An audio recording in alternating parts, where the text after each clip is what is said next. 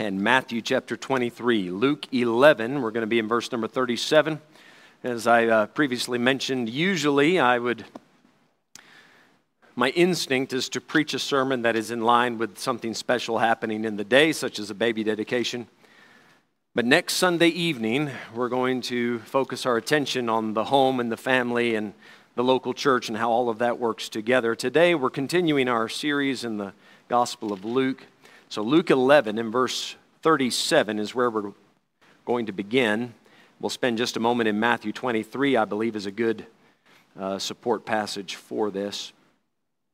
Luke 11 and verse 37. And tell you what, let's go ahead and bow our heads and pray now, and then we got a lot of scripture to cover today. We're going to try to finish the chapter, so let's ask the Lord to help us. Father, thank you today. It's already been a special day. Thank you, Lord, for allowing or helping these families, giving them the courage they need to take this big step, this public step. Lord, their desire to raise their kids in a Christian home, in a biblical home, help them. Bless the service now, this sermon as we approach the scripture. Father, open it up to us. Speak to our hearts. And Lord, you know what people need to hear. I don't. So Father, help me to just preach the word. And my prayer is that the word will then preach to them. Father, fill all of us with your Spirit. Lead us. We ask it in Jesus' name. Amen. Amen. Today, let's begin reading in verse number 37. The Bible says here, "And as he spake, a certain Pharisee besought him to dine with him, and he went in and sat down to meat." So Jesus has finished his preaching for the day, and now he's going to take a meal with an unlikely fellow, with a Pharisee. You don't see Jesus doing this all that much. Verse 38, "And when the Pharisee saw it, he marveled that he had not first washed before dinner." Now, I also would raise an eyebrow if somebody didn't wash their hands after a long day, coming in from out, shaking hands with hundreds of people and sit down to the table with no washing. But I wouldn't think anything spiritual about it. The Pharisee thought it was a spiritual problem. I would just think, hygiene. But they thought this was a sin. In verse 39, "And the Lord said unto him, Now do ye Pharisees make clean the outside of the cup and the platter, but your inward part is full of ravening and wickedness. Ye fools, did not he that made that which is without make that which is within also?" Can I just pause for a moment there and say that Jesus is either the worst or the best dinner guest ever? You've invited this man into your home to have dinner, and not 5 minutes in, he says, "You bunch of fools." That sets the tone for the rest of the dinner. Come down to verse number 52. Don't worry, we're skipping a few verses. We're going to come back and preach our way through them. But verse 52, "Woe unto you lawyers." Still at the same dinner table, mind you. Same event. "Woe unto you lawyers, for ye have taken away the key of knowledge. Ye entered not in yourselves, and them that were entering in ye hindered." And as he said these things unto them, the scribes and the Pharisees began to urge him vehemently and to provoke him to speak many things, laying wait for him and seeking to catch something out of his mouth that they might accuse him. By the time we get to the end of this chapter, it shows us why that Pharisee had invited Jesus in for this meal. It wasn't to get to know Jesus. It wasn't because they were seeking truth or perhaps genuinely curious about something they had heard him say or seen him do. They were looking for fault in the Lord Jesus Christ, which is strangely ironic because the religious crowd of Jesus' day was the source of most of that society's problems. The ills of that society came from this crowd, and yet they had the audacity to look for fault in the spotless Lamb of God. Hold your place here, and I want you to compare verse 52 with Matthew chapter 23 and verse number 13. Matthew chapter 23 and verse number 13. Please understand that the chapters are very similar, but they are happening at two different times. the very stern rebuke that Jesus gave to the Pharisee and all of his companions in his own home in Luke 11, that is a separate occasion than what we're reading in Matthew 23. Matthew 23 happened publicly down near the temple. He's rebuking the same category of people, maybe not the exact same Pharisees were there, but sure enough, Pharisees and scribes the same. Matthew 23, look at verse 13. But woe unto you, scribes and Pharisees, hypocrites, for ye shut up the kingdom of heaven against men. For ye neither go in yourselves, neither suffer ye them that are entering to go in. So I just want to give you those two verses to compare. In Matthew chapter 23, he says, you shut up the kingdom of heaven against men. In Luke 11:52, he says, you take away the key of knowledge. These two things go together. In order for anybody to enter into the kingdom, they must have a personal knowledge of God. That is a personal relationship where they know the true God as he has been manifested or declared by the Lord Jesus Christ. If you don't know that version of God, then you do not have the knowledge that you need to walk with him, nor to walk into the kingdom one day. So today's sermon is called Disappearing the Key of Knowledge. And I'm taking it from Luke 11 and verse 52. He says, ye have taken away the key of knowledge. The key they need to enter into a relationship with God, and which would eventually end you up in the kingdom of heaven, that key is knowledge. And these scribes and Pharisees, they had taken away that key. They had disappeared it. Once you take away the key, listen, the door is locked. You take away the key, you've shut the door. You've made it to where neither you nor anyone can enter in. Let me just take you back to millennia. Put yourself in these people's shoes. Let's say the Lord Jesus comes to you and says this: you cannot come in, but you are also the reason that all the people around you are not coming in. And it's one thing for you to hear the awful words, depart from me, ye workers of iniquity, I never knew you. What was the problem? They didn't have the right knowledge. They didn't have a personal knowledge of God through the Lord Jesus Christ. They knew about him, as ek 'n bietjie Afrikaans kan gebruik, hulle het hom weet van hom, maar hulle het nie geken nie. Did I say it right? They knew about him.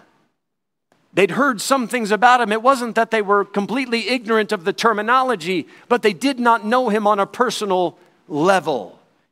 Somebody had disappeared the key to knowing God in the proper way.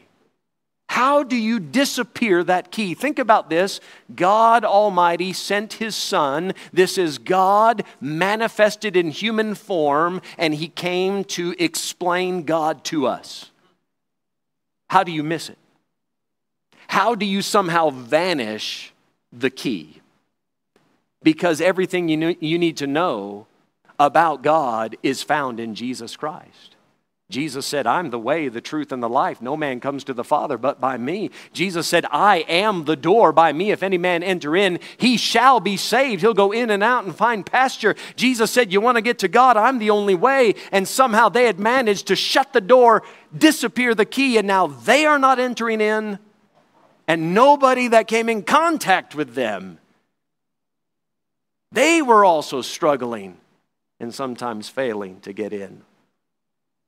What disappears the key of knowledge? Let me give you my outline today. It's three things. I want you to right away recognize one commonality.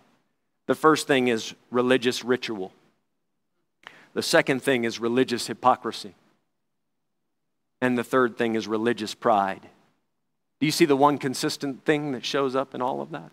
There's religious ritual, religious hypocrisy, religious pride. Let's take a look at our passage today. Luke 11, let's begin at verse 41.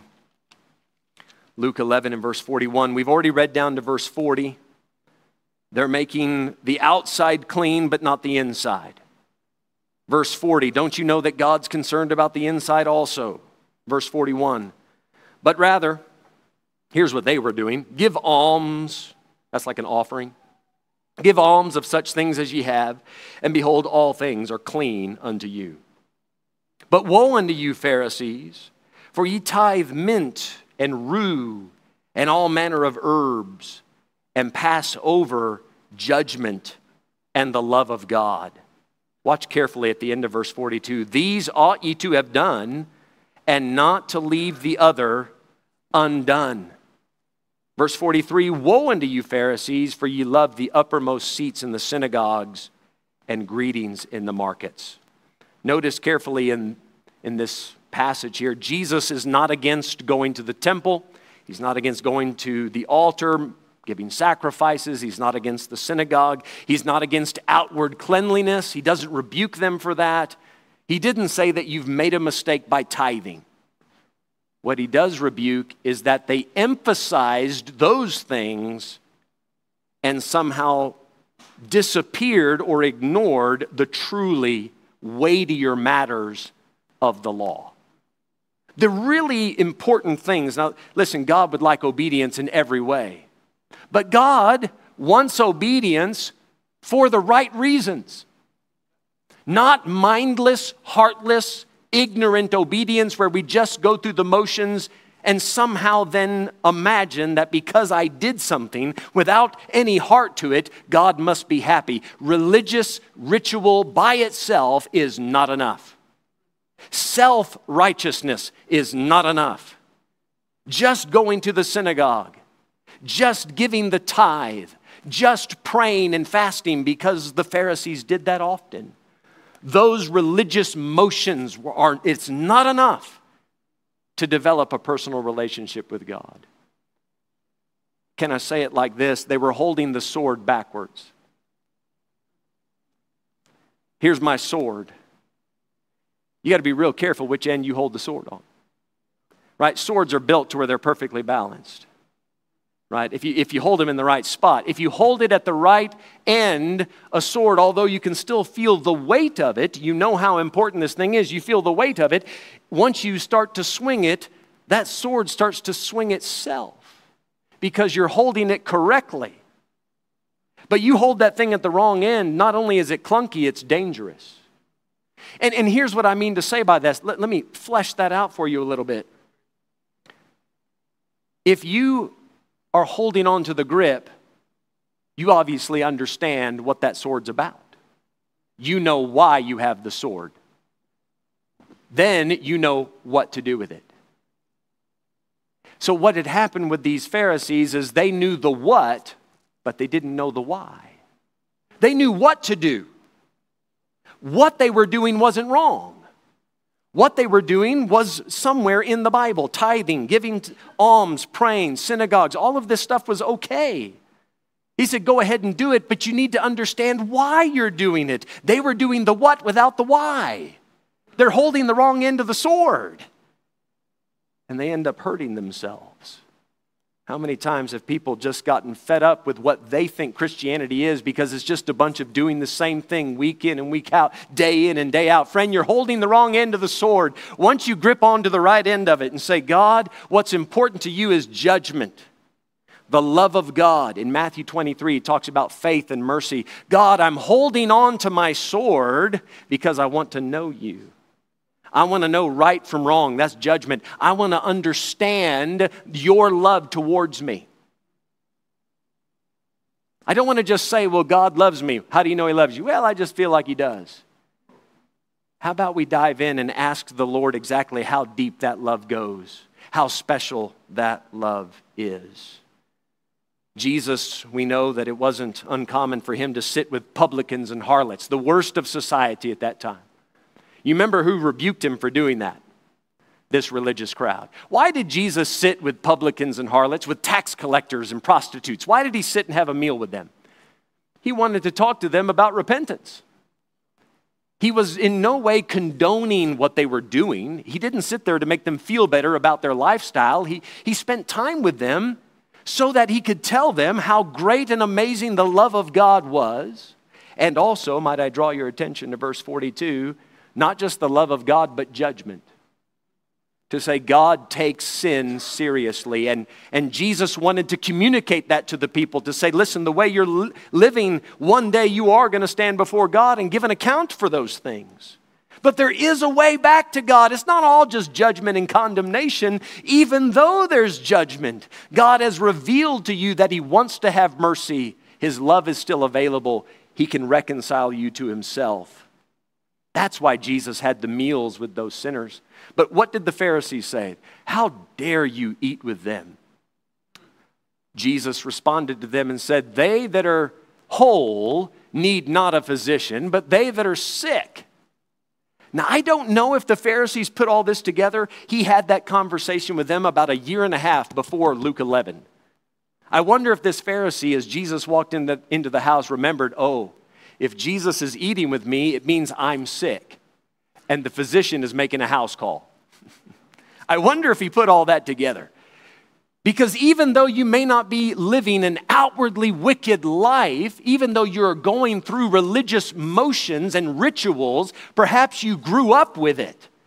You grew up in whatever church you want to name of a Christian variety, and you've gone through the motions. Baptism, nachmal, confirmation, you make your list. That does not mean that you're not a sinner and that you do not need to repent. Jesus is sitting down with these men to show them where their sins are found so that they can also repent. They had it in their mind, please listen to this part, that by wearing clean clothes, they somehow had a clean bill of spiritual health. They thought that by paying the doctor bill, you automatically get healthy. Now, how many of you know that's foolish? Paying the doctor bill actually make you more sick sometimes, right? That just adds on. That's a whole other set of problems that come in. Do you understand why I'm saying this? Imagine going to the doctor, I'm sick. The doctor gives you some pills, gives you some changes to your diet, some things to do, and rather you go home, put on a new set of clothes, and pay the doctor bill by EFT and say, now I'm better. Well, you got to do what the doctor ordered. You can't just ignore the cure that the doctor gave you and say, well, I think that a clean set of clothes and paying the doctor bill, your tithe, that ought to do it. That's not how you get right. You disappear the key of knowledge by making somebody think that just because you went through a few religious motions, now you're saved. It's wonderful when parents dedicate their children, but each of these couples that came forward, they know this. We've already had this conversation. I'm saying it out loud so the whole church is aware of it. What we did today did not save these babies. These babies that got dedicated today, they are not Christians. They are in a Christian home. One day, these children are going to grow up and under the tutelage and mentorship of their parents, and by the grace of God, sitting in a church that preaches the gospel, they are going to hear the wonderful news that Jesus died for their sins, and now a personal relationship with God is possible because of the blood of Jesus Christ that can remove the sin problem and bring a sinner back to God. And that child, that individual will have to make a personal decision to do something with Jesus. They cannot look back and say, well, years ago, Ma and Pa performed a religious ritual, and now I'm part of the kingdom. Now I know God. That, to make them think the ritual was enough is to disappear the key of knowledge. To make them think that the door is open when it's actually slammed shut. When the Pharisees and scribes rebuked Jesus for eating with sinners, publicans, and harlots, Jesus said, guys, go and learn what this means. I will have mercy and not sacrifice. For I am not come to call the righteous, but sinners to repentance. He told them to go and study Hosea 6, verse 6, where that's quoted, I will have mercy and not sacrifice. I want the knowledge of God more than burnt offerings. He said, I want you to know me. I don't want you to just go through the religious motions just to do them. I want you to know me. He said, I'd rather have mercy than sacrifice. What does he mean? That's why Jesus follows it up and says, I didn't come to call the righteous, but sinners to repentance. How does a sinner find repentance? A sinner opens up the Word of God or has the Word of God opened up to him. And he realizes, I have sinned against a holy God. And therefore, I am not under his blessing, I'm under his condemnation. I'm not in a good place with God, I'm in the wrong place with God. The wrath of God abides on me, and I deserve it because I have broken his law. Now he's understanding judgment, which is a big deal to God. And that sinner then has to think, how can I make myself right with God? And no religious ritual is enough to cover his sins. And then God says, but here's my son. I'm offering him as the payment for your sins. If you'd like to find mercy, you'll find it through my son. But you have to change your mind about what you've been doing. You see, when we enter into the Word of God, we get judgment, we get mercy, we get faith. He tells you what to believe and how to practice it, and then you find the true love of God. And once you have gotten a grip on those important things, you have a handle on your sword. You're holding it at the right end, and then the things you ought to do, you can continue doing the religious things, but you'll be doing them for the right reasons. An outflow of a personal relationship with God, and not a replacement for the personal relationship with God. These religious Pharisees, scribes, they were more interested in what looked right than what was right. And because they had the praise of men, they thought that was enough. Religious ritual will never be enough. But when a person thinks it is, that's one way to disappear the key of knowledge. But there's another thing that does it. Look with me, please, at verse number 44. Religious hypocrisy will do it. Religious hypocrisy. Verse 44, woe unto you, scribes and Pharisees. The only time this word shows up in the passage here, hypocrites. For ye are as graves which appear not, and the men that walk over them are not aware of them. My pastor used to say this all the time. He said, I'd walk right past you looking for a man. That's an insult and a half, right? I'd walk right past you looking for a man. Verse 45, then answered one of the lawyers and said unto him, now understand, a lawyer and a scribe is very much the same thing, just a few duties were different. But then answered one of the lawyers and said unto him, Master, thus saying, thou reproachest us also. And he said, woe unto you also, ye lawyers, for ye laid men with burdens grievous to be borne, and ye yourselves touch not the burdens with one of your fingers. He says, you are making life difficult for people. You are piling on to them things that they should do. They have laws down to how you clip your toenails. They have laws about riding on an escalator on a Saturday. I mean, these Jews have laws to cover everything you could imagine. You're not allowed to eat cheese on your hamburger. You can't have a cheeseburger. I mean, they got laws for everything.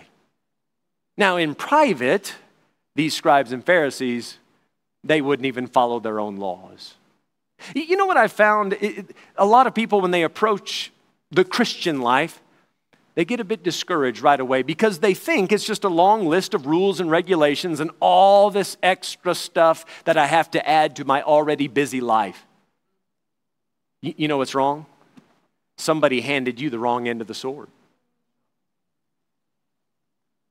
They said, and sometimes it comes from the Bible and sometimes it doesn't. Sometimes they're just making stuff up. You ought to do this, you ought to do this, you ought to do this. And they're just piling it on, and it becomes grievous to serve the Lord. But the Bible says in 1 John chapter 5, the commandments of God are not grievous. It should not be a burden to you to do what God has commanded you to do. Whether that's reading the Bible, praying, giving, passing out tracts, coming to church. There's still a list. These ought ye to have done. But if you're holding the correct end of the sword, they're not as heavy.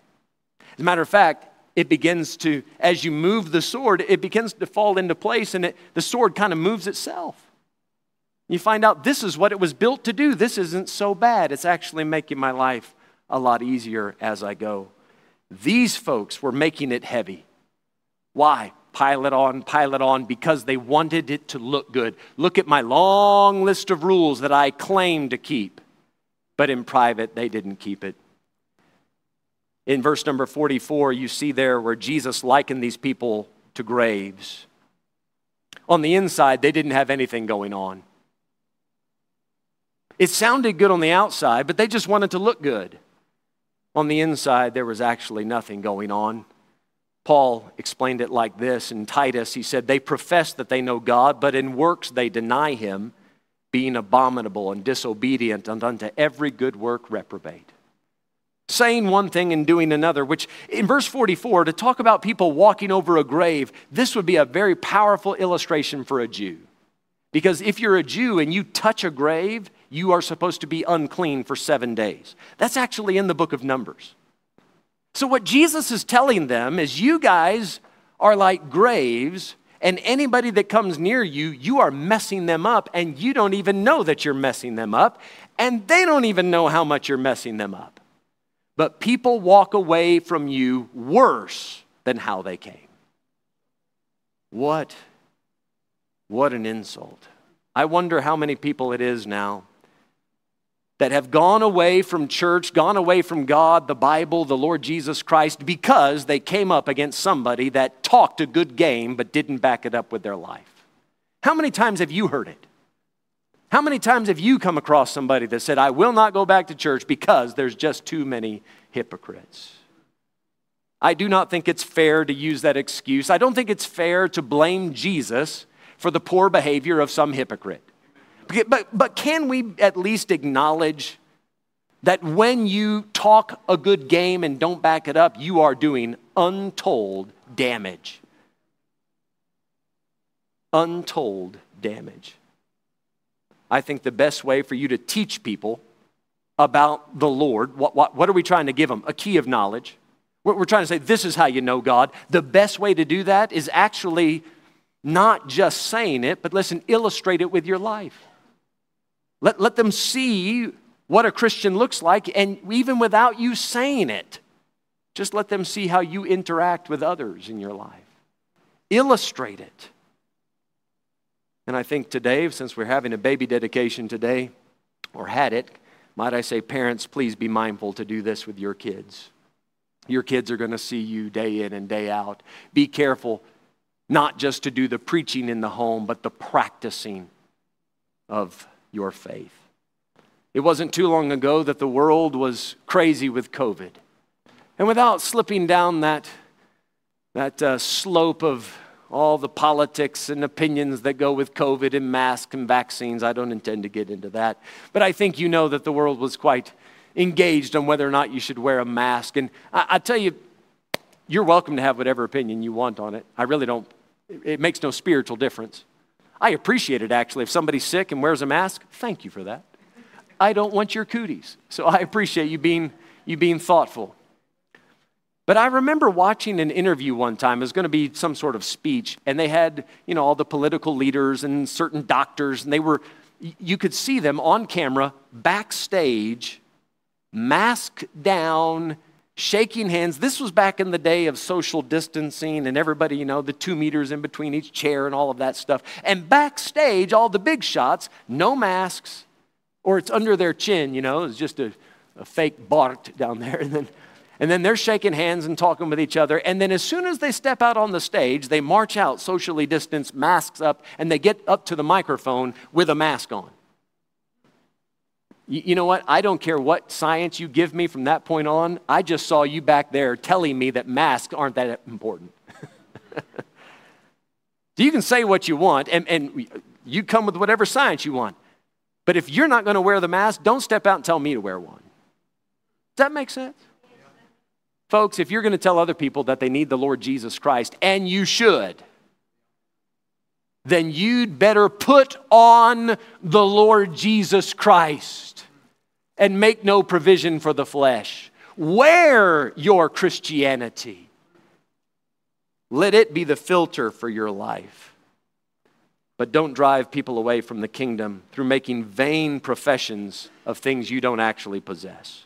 Lastly, can I start you at verse 47? We'll talk about religious pride. religious ritual, religious hypocrisy. Let's talk about religious pride. Verse 47, woe unto you, for ye build the sepulchres, those are graves. Ye build the sepulchres of the prophets, and your fathers killed them. Truly, ye bear witness that ye allow the deeds of your fathers, for they indeed killed them, and ye build their sepulchres.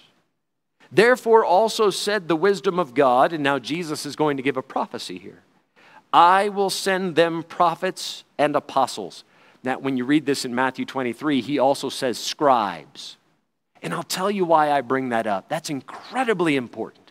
Apostles and prophets, who are they?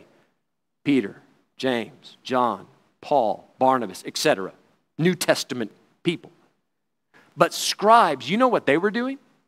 Scribes were the ones copying down what the apostles had written, making copies of what we know as the Old and New Testament so that today you can have a Bible. And those scribes for the first several centuries of the church, they are responsible for the massive spread of the Word of God all over the then known world. Tens of thousands of copies of the Word of God handwritten by these scribes. Because that's how you get to know God. Jesus said, there were prophets that came before me, and now God has sent His Son, and there are some preachers coming after me, and what they say and what they write is going to be copied and copied and copied so that everybody can have a record of what Jesus taught and what the apostles taught. That's the key. But notice what he says, I will send them prophets and apostles, and some of them they shall slay and persecute, that the blood of all the prophets, which was shed from the foundation of the world, may be required of this generation. They are the tail end of a very long, gruesome process of people that rejected and rebelled against the Word of God because they thought they knew better. They would not humble themselves. When God would send a man to say, thus saith the Lord, they said, we don't need that. We got it figured out. And they would persecute and even kill that prophet. This generation was simply falling in line with what several other generations have been doing. They were the culmination of the problem. Verse 51, from the blood of Abel, Genesis chapter 4, unto the blood of Zacharias. You read about that in 2 Chronicles. That, friend, is the end of the Jewish Bible. Their Bible ends at 2 Chronicles, whereas our Old Testament ends at Malachi. From the blood of Abel unto the blood of Zacharias, which perished between the altar and the temple, verily I say to you, it shall be required of this generation. This generation had a problem with religious pride. And their pride led to a lack of self-awareness. Because they said this in Matthew 23, again, without turning to it, just let me tell you what Jesus said to him there. He quotes the Pharisees. He says, you guys say, if we had been in the days of our fathers, we would not have been partakers with them in the blood of the prophets. So he says, you guys say, well, if we would have lived back then, we wouldn't have killed the prophets. He said, but you're building up their tombs. You're finishing what they started. Do you not see that you're standing in the queue? Your forefathers were at the head of the line. You're at the back of the same line. And you're claiming, oh, no. If we would have lived back then, we would have gotten it right. We would have accepted the Word of God. He's saying, the Word of God is being preached to you right now and you're not accepting it. You're making the same mistake that your forefathers made hundreds of years ago over and over again. Every time truth got presented to them, they rebelled against it and thought, no, we're fine. We know enough about God. We were raised in a religious home. I've been in church my whole life. There's nothing new that you're going to tell me. And that religious pride, my friend, will shut the door to a personal relationship with God. You will grow no further. You will go no further. And you will hinder those around you from knowing God. You will make them think that there is a ceiling to knowing God. And once you arrive to this height, you've gone as far as you can go. Oh, you have yet to begin to plumb the depths of the riches of knowing God. Take your Bibles, if you would. Turn to Zechariah chapter 1, please. Zechariah chapter 1. You can hold Luke. We will be back. In Zechariah chapter 1. I won't keep you here long, but I'd like to show you a couple of verses in Zechariah 1, starting at verse number 2. I believe this very well explains the problem that the Pharisees had. They thought they were different from their forefathers. They thought we would know better. We have it figured out.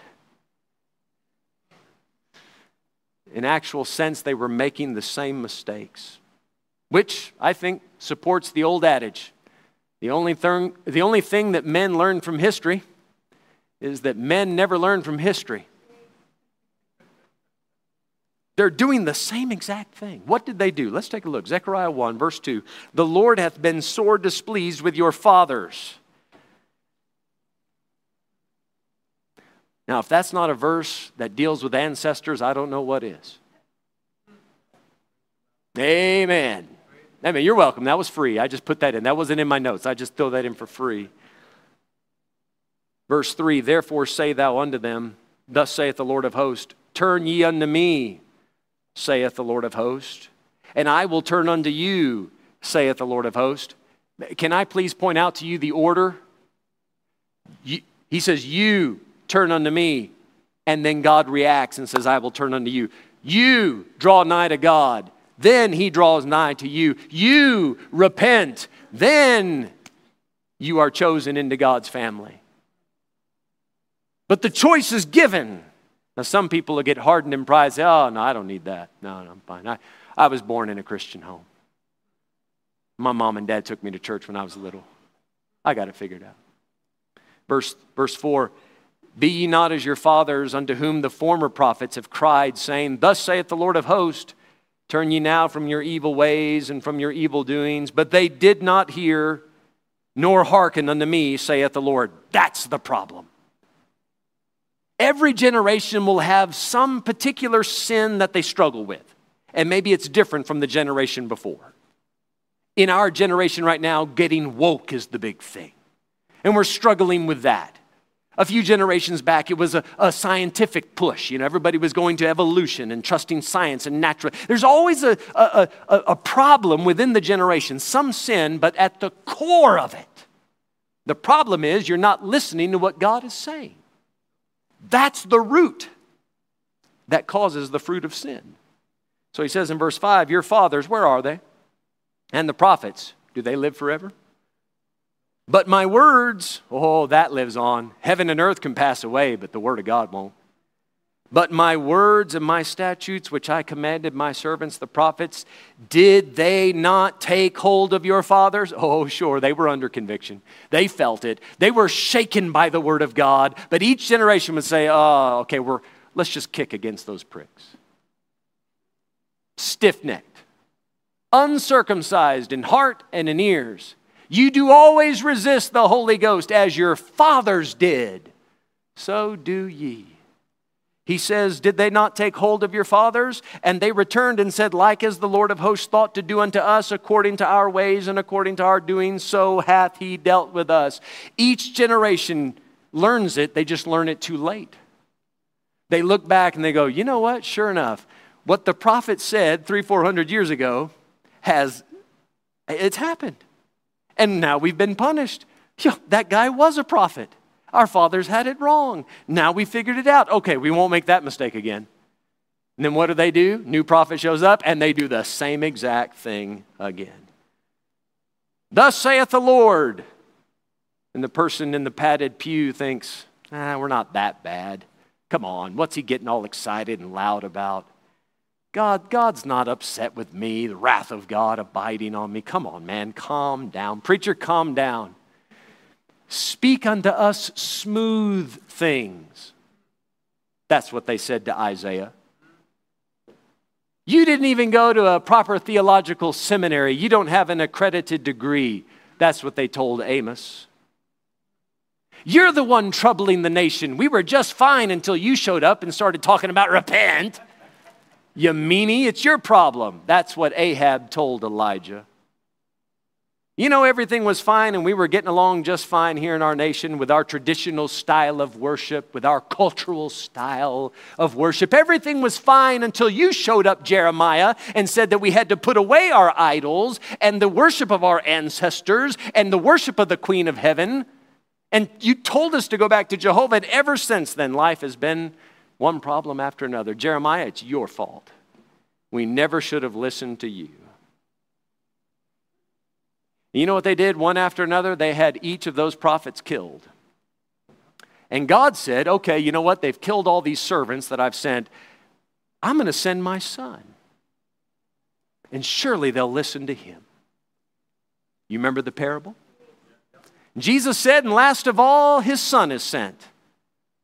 And they didn't kindly entreat him because they didn't learn the lesson. They thought we would never make the mistake that our fathers made. We're better than that. No, you're not. Because it all comes down to what you do with the Word of God. You're either going to get lifted up with pride and say, I don't need that, or humble yourself. Tremble at the words of God and say, whatever it is that I need to change. I don't care if I've been doing it this way 50, 60 years. I don't want to miss out on the kingdom of heaven. And I don't want us to take one more day without a personal relationship with God as told to me through Jesus Christ. These people had disappeared the key through religious pride. You can come back to Luke 11. I just want to show you one thing, give you an illustration, and we'll close. In Luke 11 and verse number 49, I pointed out to you how the prophets and apostles, I mentioned how scribes is part of this as well. Notice what they did to the prophets in the Old Testament, they did to Jesus when he preached. And then after Jesus went back to heaven, what did they do to Jesus' disciples? They kept killing them and persecuting them. Why? Because they were just repeating what the other prophets had said. Do you see the two lines of history? There's one line that believes what God says, and the other line doesn't believe it. Don't think that line has stopped. It still goes on today. Luke 11:49, I will send them prophets and apostles. Friend, that didn't end in 100 AD. The work of the apostles and prophets and scribes is still with us today. You're holding it in your hand. And it all comes down today. Listen, we're handing you the key. There's the key. You can say, nope, don't need that. I got my own thing. I do it my own way. Or you can say, give me the correct end of that sword. I want to properly apply it. I'm going to end this in perhaps a different kind of a place.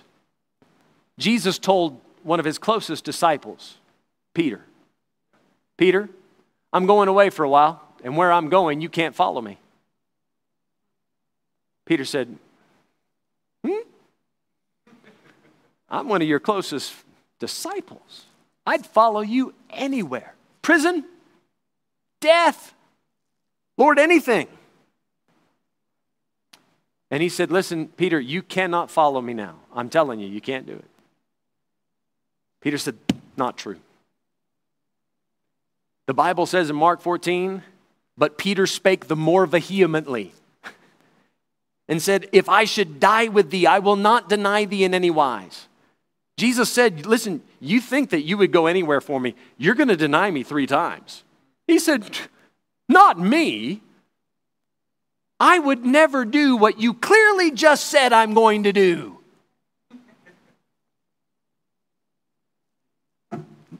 Can I speak plain? Is that all right with everybody? You folks in the back, can I speak plain? One of the dumbest things you can do is argue with the Lord. Man, good grief. You're crippled too high for crutches as soon as you start arguing with the Lord. If Jesus said this is the way it is, just accept it.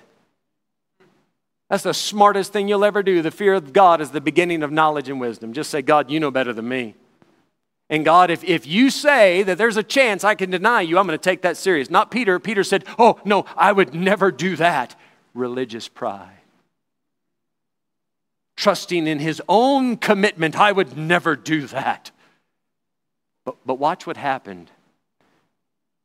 He spake the more vehemently, if I should die with thee, I will not deny thee in any wise. And that verse ends off by saying, likewise also said they all. Peter not only hurt his own chances of staying faithful, but he got all the other disciples to think, yeah, Jesus, we wouldn't do what you just said. His pride was contagious. And even though he didn't mean to do something wrong, he was actually just being overly zealous, it comes down to you accepting and then applying the Word of God, holding it at the right end. This is why I'm doing it, because the Lord loves me and that's why I love him, and now I want to do all these other things. I got that right. And Lord, if you tell me to do it, that's what I'm going to do. And Lord, if you said that there's a chance I can fall, I want to be careful. If you said that the way I live can affect other people going into the kingdom, if you said that the way I conduct my life can stop other people from knowing you, I want to take that seriously, because that's what he said. You not only are hurting yourself, taking away the key of knowledge from yourself, but you took it from others. Maybe this week you push somebody farther away from God rather than getting them closer. You say, not me. Okay, Peter. But maybe you did.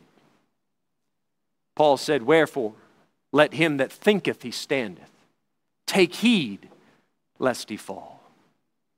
Smartest thing you'll ever do is say, God, I don't know how to run my own life. You tell me how to run it. Put the sword in my hands in the right direction. And God, please show me more about you. I want to know you on that deep personal level so that I can tell others how sweet it is. Jesus said, this is life eternal, that they might know thee, the only true God, and Jesus Christ, whom thou hast sent. Eternal life is a free gift through the Lord Jesus Christ. Now that's pretty simple. But you're not going to get there if you're stuck on religious ritual, if you're hindered by religious hypocrisy, or if you're filled with religious pride. Let's all stand, please. Heads bowed and eyes closed. Take just a moment, please, and search your hearts. The pianist is going to come and play something softly.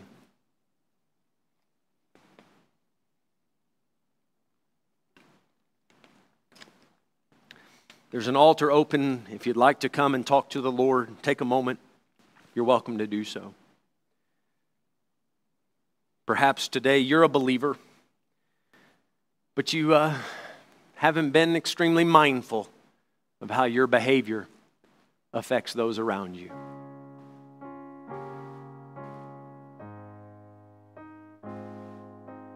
Perhaps you've entered in. You have a relationship with the Lord, but you're not helping others.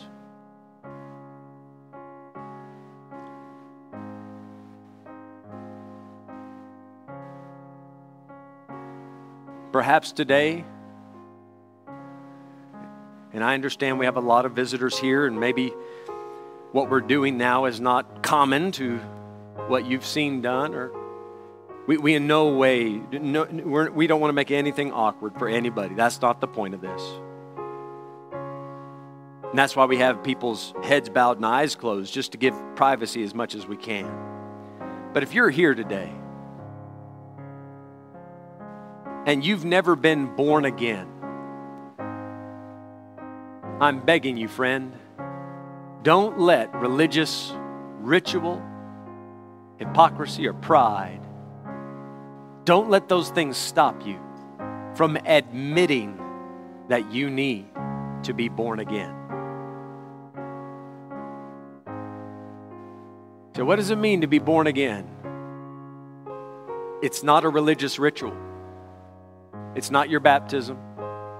It's not taking the Lord's Supper. It's not standing behind a microphone and answering questions at your confirmation.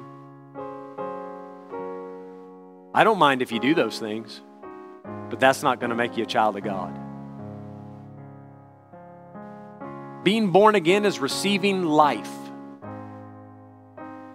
That's what birth is. You receive life. You want to be born again? Receive a new life. I'll tell you right where to find it. Jesus said, I am the way, the truth, and the life. Now there it is. I am the door. By me, if any man enter in, he shall be saved.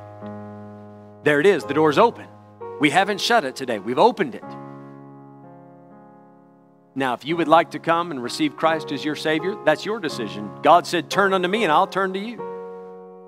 Would you come?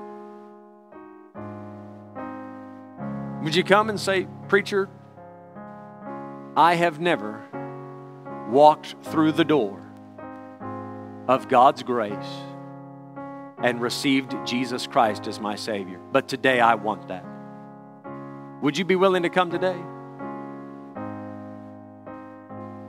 The door is open. The keys to that relationship is waiting for you.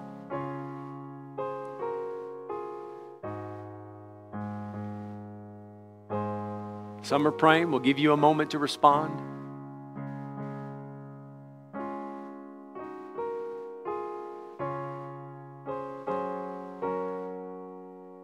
Perhaps the Lord has touched your heart, and it's a bit intimidating to go all the way down to the front. Would you do this? If you got some questions about it, would you find somebody before you leave today? We got a lot of people in this room that would be happy to help you. Nobody's going to embarrass you. And just say, preacher, can I talk to you about that for a moment? We'll go aside privately. We'll try to answer your questions and help you with that. But we'd love for you to go home knowing God personally.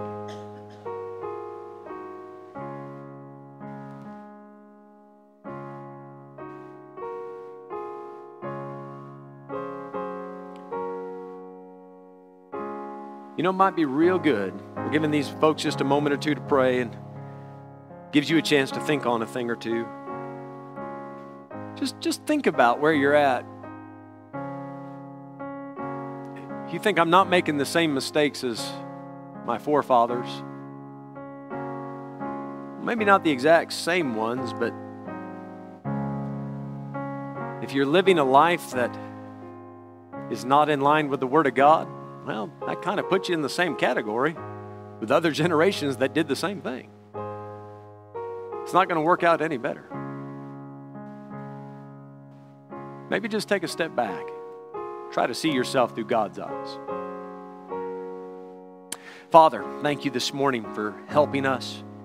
Lord, I believe we've preached what you said. And Lord, you had some hard things to say there. You didn't hold back. Thank you, Lord, for not holding back with us, for telling us the plain, clear truth.